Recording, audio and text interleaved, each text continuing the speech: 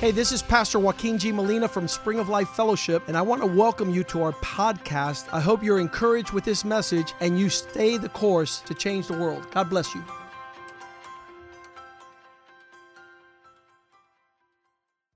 Father, we give you thanks for this day that you have made. We rejoice. We are glad. There's a continual feast for those that love the Lord. So we pray that your word would be prepared before us as the bread of life, Lord. That your word would be a good seed that is planted in good hearts, that will bring forth good fruit, and that will multiply and fill the earth, Lord, in a harvest that glorifies your name. Let your word influence the way we think and the way we live. We pray your blessing upon Kevin, who we met yesterday, on Michael, whose birthday it was. We celebrated his 8th birthday. We celebrated Pastor Claudia Molina's birthday this week, Lord, Pastor Medieros this month. Father, we pray your blessing upon your people. We pray that you give us a heart for you and that your word would be a lamp unto our feet and that we might rejoice knowing what we ought to do in this season. Prosper your word and allow us to hear the voice of your Spirit speaking into our generation at this very moment, Lord. Be glorified, that we would be part of the answer and not part of the problem. That we would be part of the healing and not part of the sickness, oh God.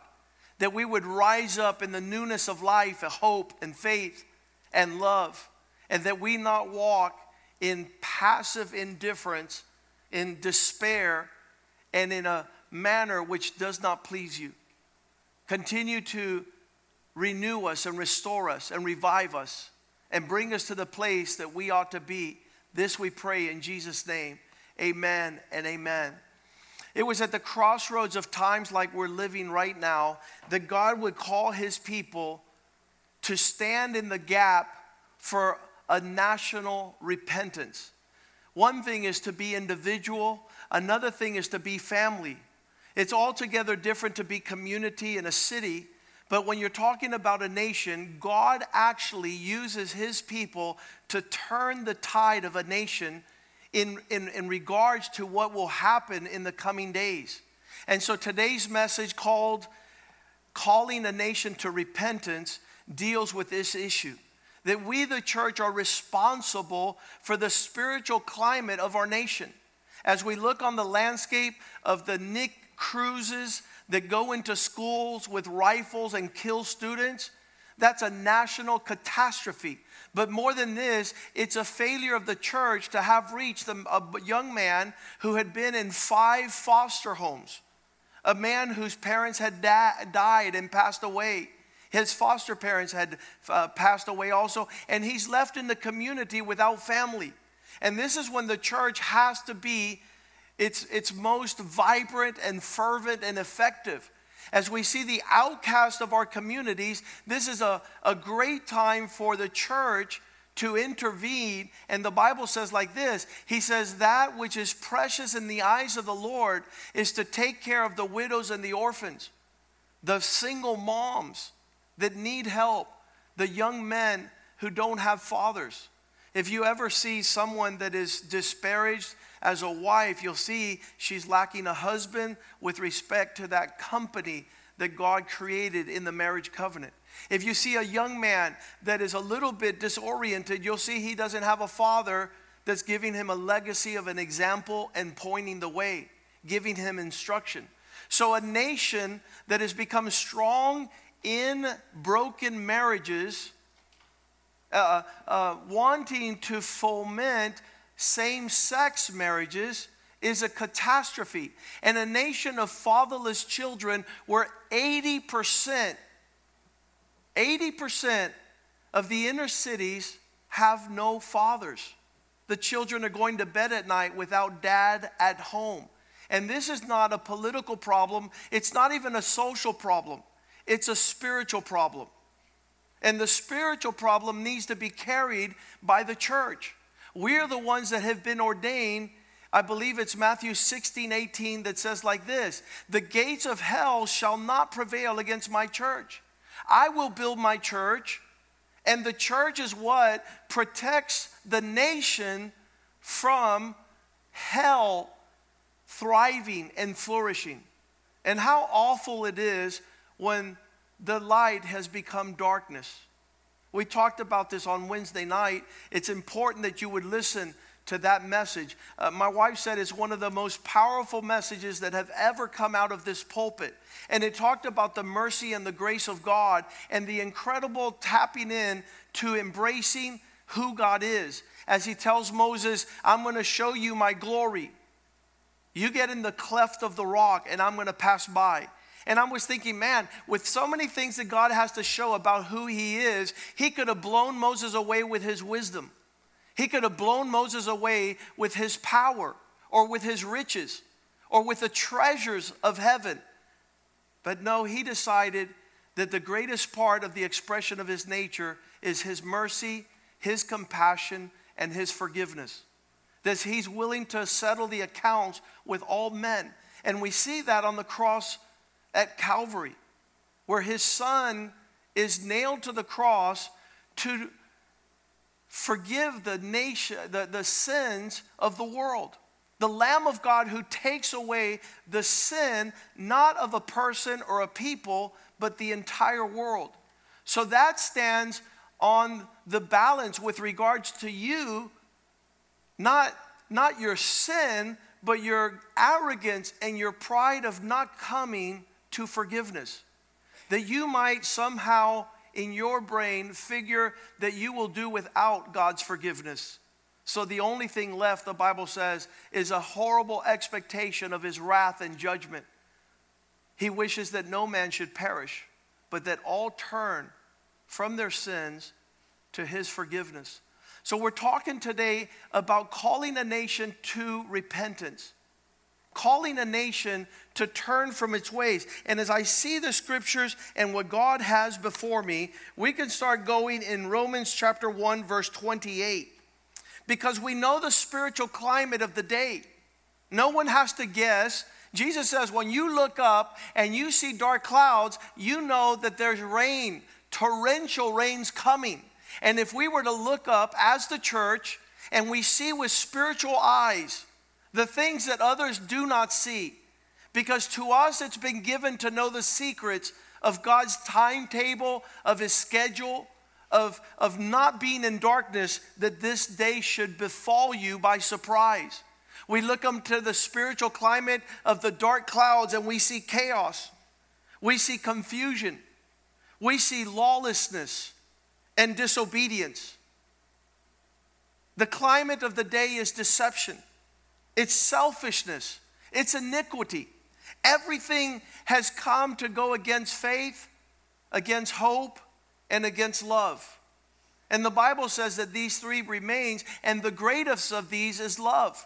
So that our love is being perfected not only on a proclamation level. We don't tell people we love them. We actually manifest the love of God in our hearts. We're reaching out to them. I recall years ago, there was a young lady. She was on the streets as a prostitute, as a crack addict, and we brought her into our home. And we could have put her up in a hotel. But I told my wife, I said, if we don't bring her home, she's not going to know the love of God. She will continue to be distanced without the embrace of a father. And so we, the church, are the ones that are moving in the direction of God, providing an answer. We're the ones that have open arms to the prodigals to come home. And so here in Romans chapter 1, verse 28, the Bible says, furthermore, just as they, talking about the nation, did not think it worthwhile to retain the knowledge of God. We have kicked God out of the schoolhouse in our nation. What is being taught in the school is a shameful embarrassment. They have to contrive curriculum that is so twisted, so embarrassing, that the school educators will not even bring the curriculum to their own homes. They're talking about teaching children how mom could have not a father, but that a child could have two moms. The curriculums are here in Dade County that the children could have two fathers. And so now they're teaching something outside the Word of God, outside the foundations of what He's created. And so he says they didn't think it was worthwhile. They didn't think it was valuable to keep family values. So they did not retain the knowledge of God. They gave themselves over to a depraved mind. You got to be really nasty. You got to be unclean. You got to be twisted to not only begin to live in a manner that does not please God, but then to teach your children that that's the way they should go, so that they do what ought not to be done.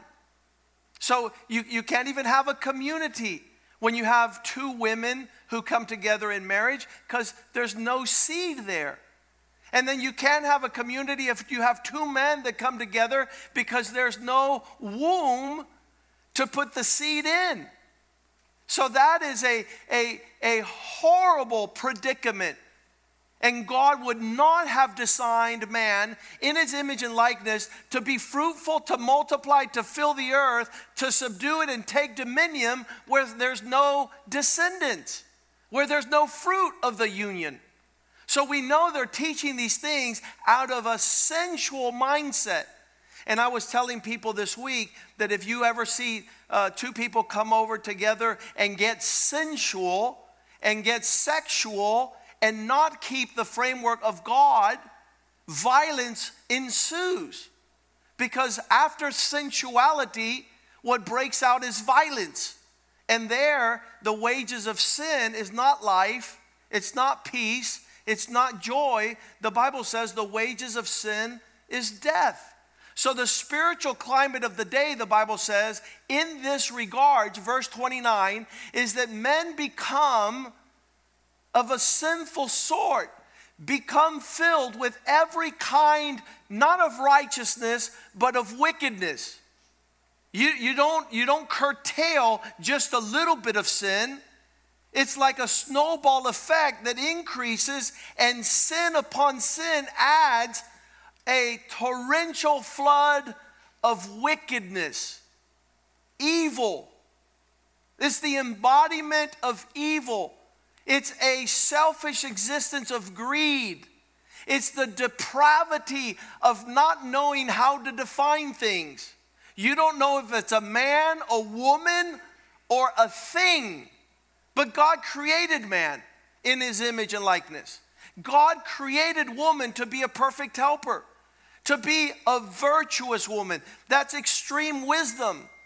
And then so it says, these men are full of envy, of murder, of strife. That's argument, dissension. There's no agreement in the spiritual climate of the day. The Republicans have become against the Republicans. The Democrats have become socialist Marxists. The depravity of the nation is going to hell in a handbasket. It's full of deceit and malice. They are full of gossips. Verse 30. The description of the day in these sins are those who slander. I meet people all the time and they're like, rah, rah, rah. I said, listen, can't you say anything good? Surely there must be something good to say about the fella. It just doesn't fit in your corrupt mouth, because your words are full of vulgarity, full of insult and curse. They have become, the Bible says, haters of everything God. They don't even know the paradigms of God. They don't know His mercy. They don't know His great salvation. They don't know the nature of His forgiveness. We want to define the Old Testament God as a judger and a killer. When He shows His glory, He shows His mercy and His compassion. That's not what's getting out there as the good news. The people have become insolent. Insolent is a form of disobedience that moves into pride, that moves into arrogance, and now it's a bold-faced manifestation of disrespect. Arrogant, boastful. They invent ways of doing evil. The depravity. I want to tell you that we haven't even escaped the superficial level of wickedness. There's something called the dark web. And you're like, Pastor, what's the dark web? You're not allowed to go there. It is so despicable that when the church leaves and moves out of here by the Spirit of God and in the day of the Lord, upon the time of the rapture, the Lord is going to allow the dark web to come on the surface of the web. And then those of you that like excrement, that like darkness, that enjoy filth and sin and pride and arrogance, and you live in the nature of Satan, you'll be able to see the reality that will befall. The Bible says, pray that you might escape. Pray that you might be delivered before the Lord allows these things to be unleashed upon the earth. Satan knows his time is small, and he will make tremendous battle against the seed of the woman, the Christians that stay behind, the ones that were straddling the fence, the ones that didn't want to sit in the front row at church and say, hallelujah, I'm a Christian. I love God. I love the church. I love my pastor. I love the body of Christ. I love the Word of God. I love the Lord's Supper. I love the celebration of the songs. I love the praise and the worship. And so these people who decided to not believe the truth, but they wanted to believe a lie, will be given over to the man of lawlessness, the man of iniquity, because they wanted to invent ways of doing evil and to disobey their parents. You know, that's a challenge for our day. We say, oh, Dad, I'm 25 now, I'm 30. I really don't need a dad now. Yes, Jesus showed us how a son is supposed to comport himself with the blessing of a father, that we might know what a father's blessing is in our lives, to be able to exchange and to converse and to welcome a father's instruction.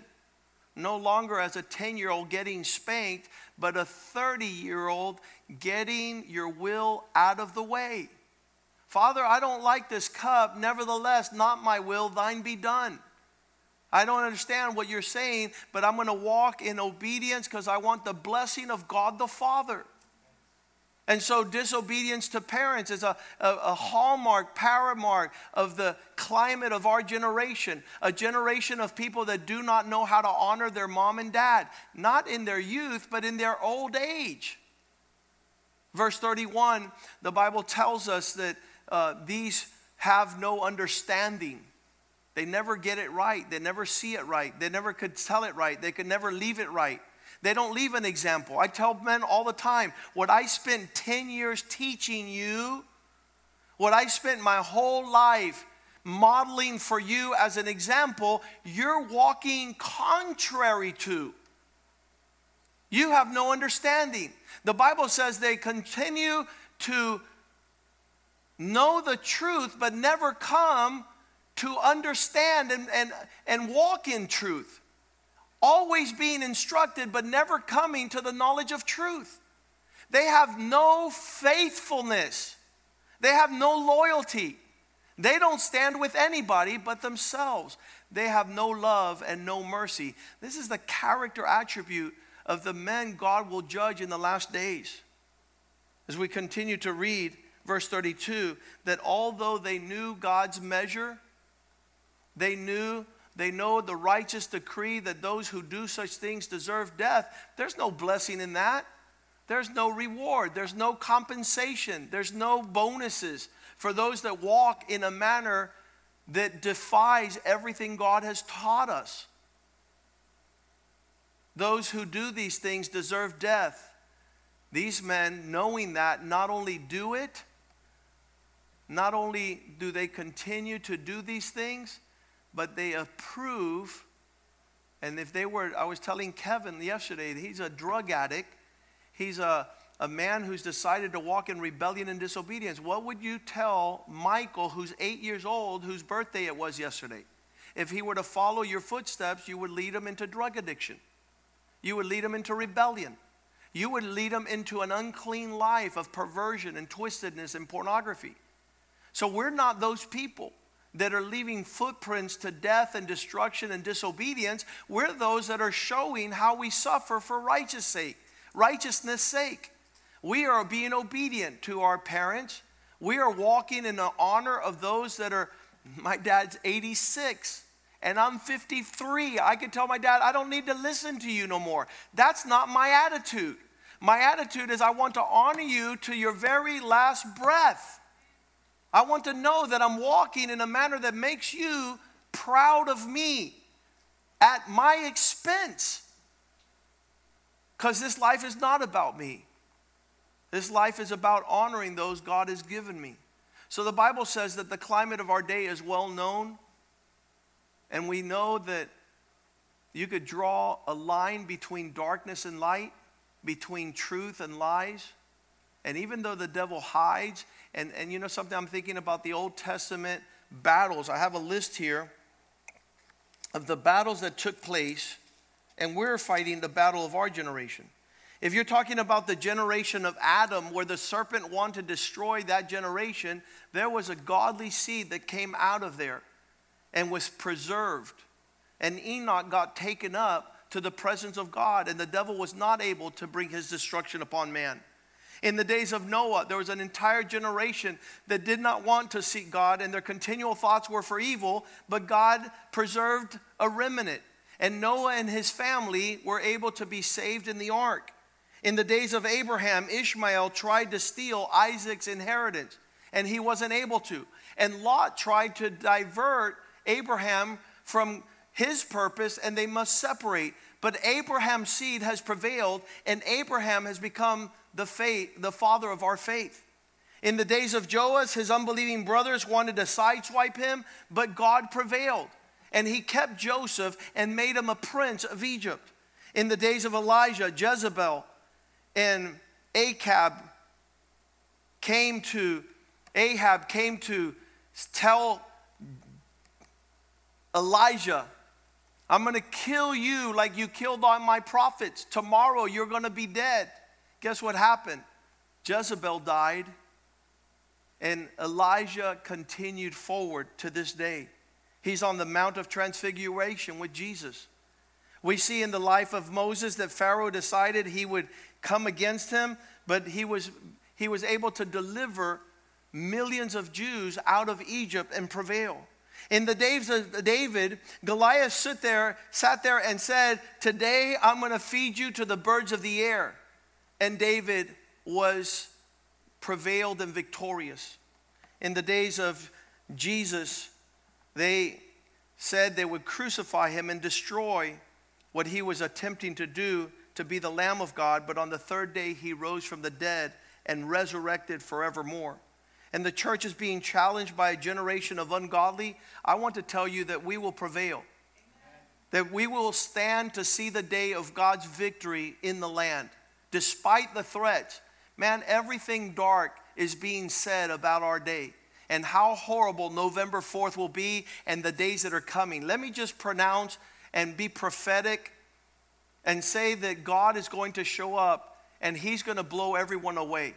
And you're either be on God's side of salvation and victory and triumph, or you're going to be on the opposite side of his judgment and wrath, and you don't want to stand there. You might be thinking you're playing politics and you're going against the Republicans or the Democrats or Trump or Biden. But the truth is you have a call to be the church. You have the call to be a person that stands in the gap like it says in Ezekiel. I want to read this verse real quickly.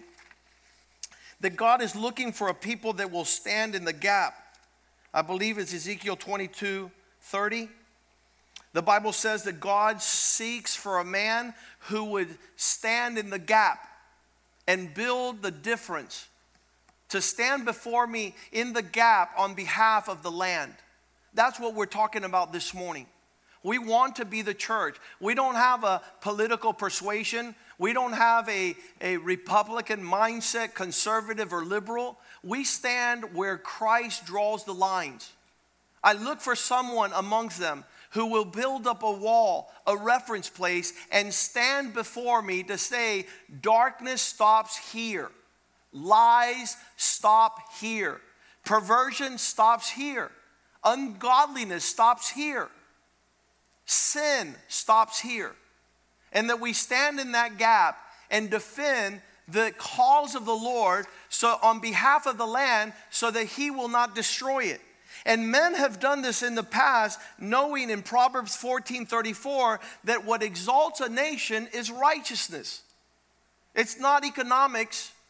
It's not political. The Bible says in Proverbs 14:34 that righteousness exalts a nation. What raises up a nation so that it remains. And there's all sorts of threads. Oh, America will never be what it was supposed to be. Listen to me. What makes America great is that it's one nation under God.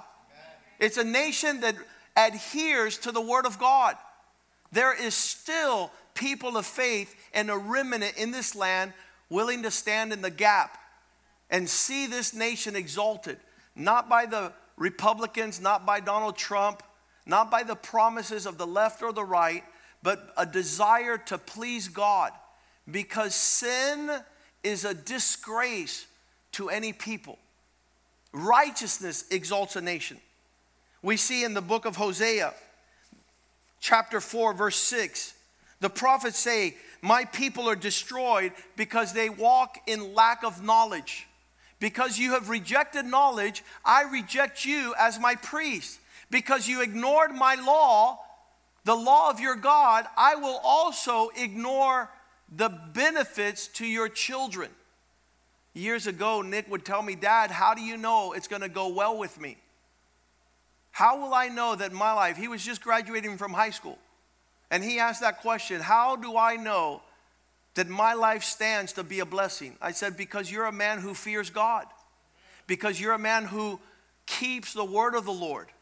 Because you're a man who meditates on his law day and night. The Bible says you'll be a tree planted next to the waters, giving forth fruit in your season, and everything you do will prosper. The guarantee of the prosperity of our children is they forget not God. I was telling Kevin yesterday, get into the Bible. Get into knowing the nature and the heart and the character of God. That's the hope of our nation. We're not to be forgotten by God. We're not to be rejected as his people. The tide of darkness has increased in the land. Matthew 23:31, Jesus says, so you testify yourselves that you are the offspring of those who kill the prophets. A lot of you say, that's not me. Yes, it is you. In the Old Testament, when they didn't like what the pastor was saying, they threw rocks at him and killed him. And you're saying you're not like that. Yet when the pastor speaks to you, you don't tolerate his words. You distance yourself. You get offended. You have a difference of opinion. We have 11 pastors here. You decide not to talk to any of them because you have your own mindset. You are a descendant of those who murder the prophets of old. And how does Jesus, you say, you're close to Jesus. Well, let's see what Jesus thinks about you. Verse 33. You snakes, you serpents, you twisted little fellas, you brood of vipers, how will you escape when I judge those that are going to hell? How is it that you have a different formula and in some manner you've been deceived? In your thoughts, you don't tolerate obedience. You don't tolerate denying yourself. You don't tolerate honor. Those are not the measures of the currency with which you live. You have a whole other scale, and it's a dishonest scale. It's not forthright. Verse 34, therefore take notice. I'm sending you prophets and wise men. I'm sending to you messengers and sages who will instruct you. Some of them you will kill, some you will crucify, and others you will flog. You will harm them and pursue them from town to town. Jesus is talking to a nation that does not tolerate the instrumentalities of righteousness. They do not tolerate the voice of a pastor speaking into their life. It becomes like acid. They don't want to feel righteousness on top of their iniquity. Verse 35, so then on you will come to guilt of the blood of the righteous that has been shed on the earth. For the blood of the righteous, Abel, to the blood of Zechariah, whom you murdered between the temple and the altar. Jesus went back from the beginning of time, from Abel that was killed by Cain, because Abel wanted to offer a more excellent sacrifice. And Cain's sacrifice was not accepted, nor did God look upon it with pleasure. The way that he worshiped was not right. And so Cain came against Abel and killed his brother. So the blood of Abel to the blood of Zechariah is there as a witness against these people. Verse 36, I assure you and most solemnly say to you, all this will come on this generation. You're going to have the judgment because of the things that have done. Verse 37, Jerusalem, Jerusalem, you who murder my prophets and stone those who I send to you. I'm weary today about who I meet with and who I sit at the table with, because what I have to say to them on behalf of the Lord might not be to their liking. So the gift of God is not to throw pearls to the swine, because Jesus says they will trample the pearls and persecute you. How could you believe the pastor told me? And the further they justify their wickedness, the further depth of hell they will experience. How often Jesus says, I long to gather your children, your offspring, like a hen that brings her chicks under her wings. But you didn't want a place of protection. You didn't want a place of wisdom and prosperity and peace. Jesus says, when you listen to these men, it's like being taken under the wings of his protection. Verse 38, listen carefully. Your house is being left to you in ruins. You have decided you don't want my protection. You have decided you don't want to be part of a serious church. You don't want to have the counsel of God. You don't want to be spoken to as a son and receive instruction. You have decided to pull away. In that regards, 1 Thessalonians 2:14 says, for you, brothers and sisters, who are walking as imitators of God, Paul is saying there's a big difference, which you are in Christ Jesus. You suffer from your own people the same things those churches suffered from the Jews. Verse 15.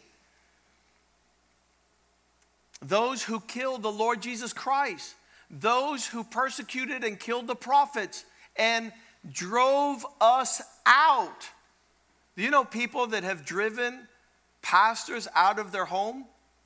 For one reason, to not hear the word of the Lord, to not feel constrained by the government of God, the kingdom of God. They displease God and are hostile to everyone. Verse 16, they forbid us speaking. They don't want us to speak to their friends. Their friends might get saved. Their friends might come to the Lord and become real Christians when they're not. In this way, they always heap up their sins to the limit. The wrath of God has come upon them at last. Paul is describing these people who walk contrary to the heart of God. Jeremiah 18:7. This is the verse that I want you to have today. This is the verse of the message of calling a nation to repentance. God says, if at any time I announce that a nation or a kingdom is to be uprooted, torn down, and destroyed, and America is headed in the wrong direction as it continues to disintegrate the Word of God and faith and church and spirituality. If God is intent on uprooting and tearing down and destroying a nation, verse 8, and if that nation that I warn repents of its evil, repentance is a gift of God. Repentance is the permission to make a U-turn and go in the opposite direction.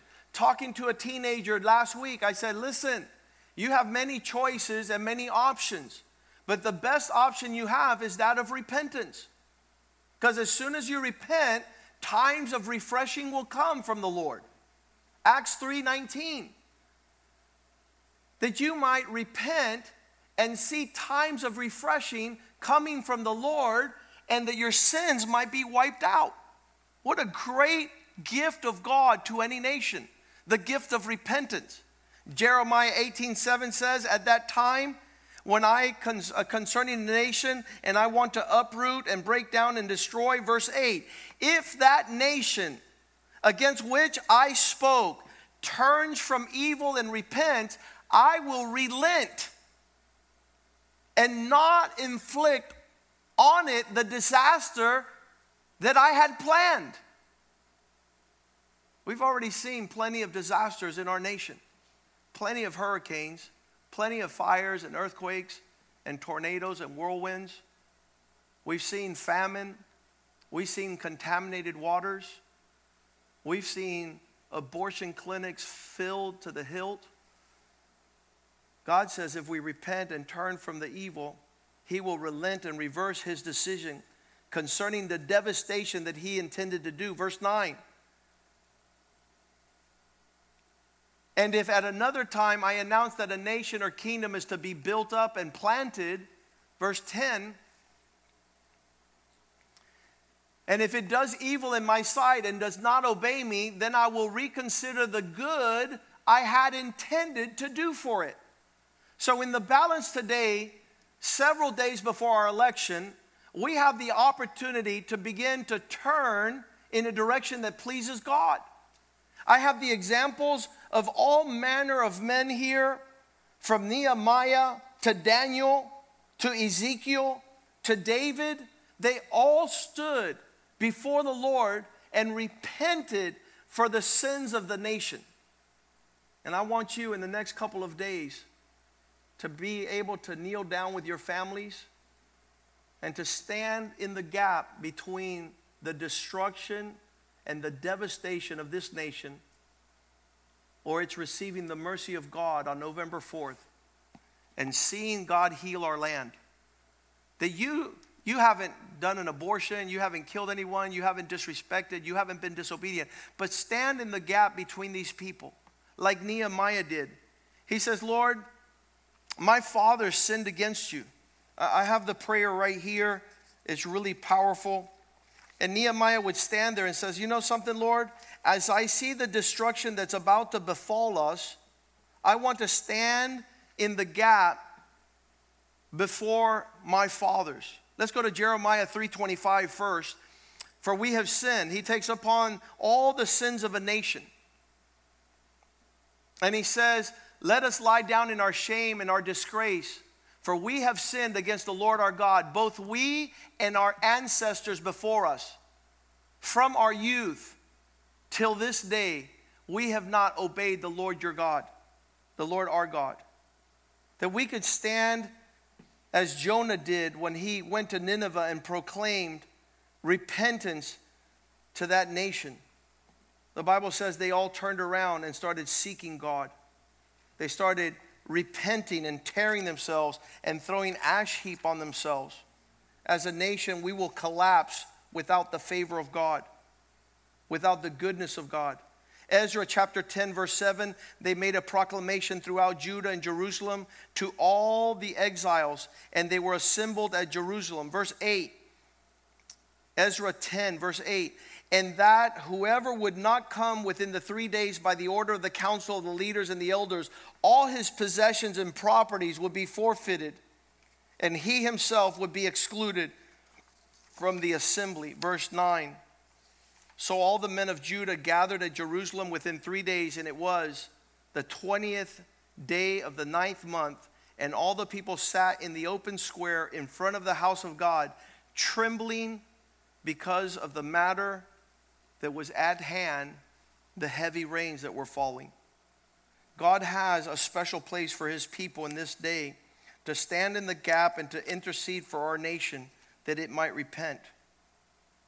Nehemiah chapter 1, verse 5, I want you to hear these words. Nehemiah begs on behalf of a nation that God would spare it, saying, Lord, the God of heaven, the great and awesome God who keeps his covenant of love with those who love him and his commandments. Verse 6.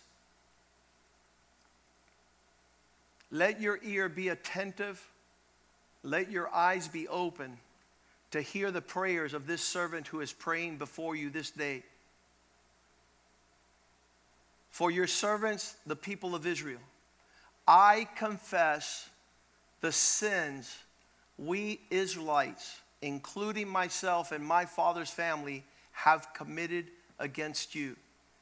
How powerful it is that the church in this time would not be driven by political strife and the winds of adversity, but that we might kneel down and direct our thoughts and our words to the gods of heaven, that he might forgive the sins of the people of America, including ourselves as citizens, our fathers who were before us, who committed sins against the God of heaven. Let's pray. Father, thank you for this day. Thank you that we have been at the house of God, listening to the word of God from the man of God. We pray that that word would come into our lives and into our families, that we not be moved by the tide and the erosion of morality in our day, but that we might stand in the gap and make a difference, interceding for this land. Father, we have already voted. 50% of the nation has voted in these elections before the day of elections. Father, the remainder of this nation stands to move on behalf of righteousness for the last days. We pray that you would have mercy upon our land. Forgive our sins, for they are many. The flood of darkness doesn't determine how deep that darkness is, but the church is indifferent and hasn't stood up to speak for those who cannot speak. We have not ministered the way we should. We have not walked in the manner that shows the character of Christ. We have divided your church. We have fragmented and divided your family. We have tried to bring division and adversity and disobedience into the house and family of God. So, Father, have mercy upon us and allow us to repent and be made whole. Allow us to be restored. Allow us to honor those you've given us and to walk in righteousness, Lord, being your people for these last days. Forgive our sins and wash us with the precious blood of Jesus. Allow us to walk in righteousness.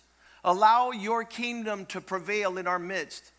Continue to separate a people unto yourself, to sanctify those who come near your forgiveness, your throne of grace. We pray your blessing upon your people today. In Jesus' name, amen and amen.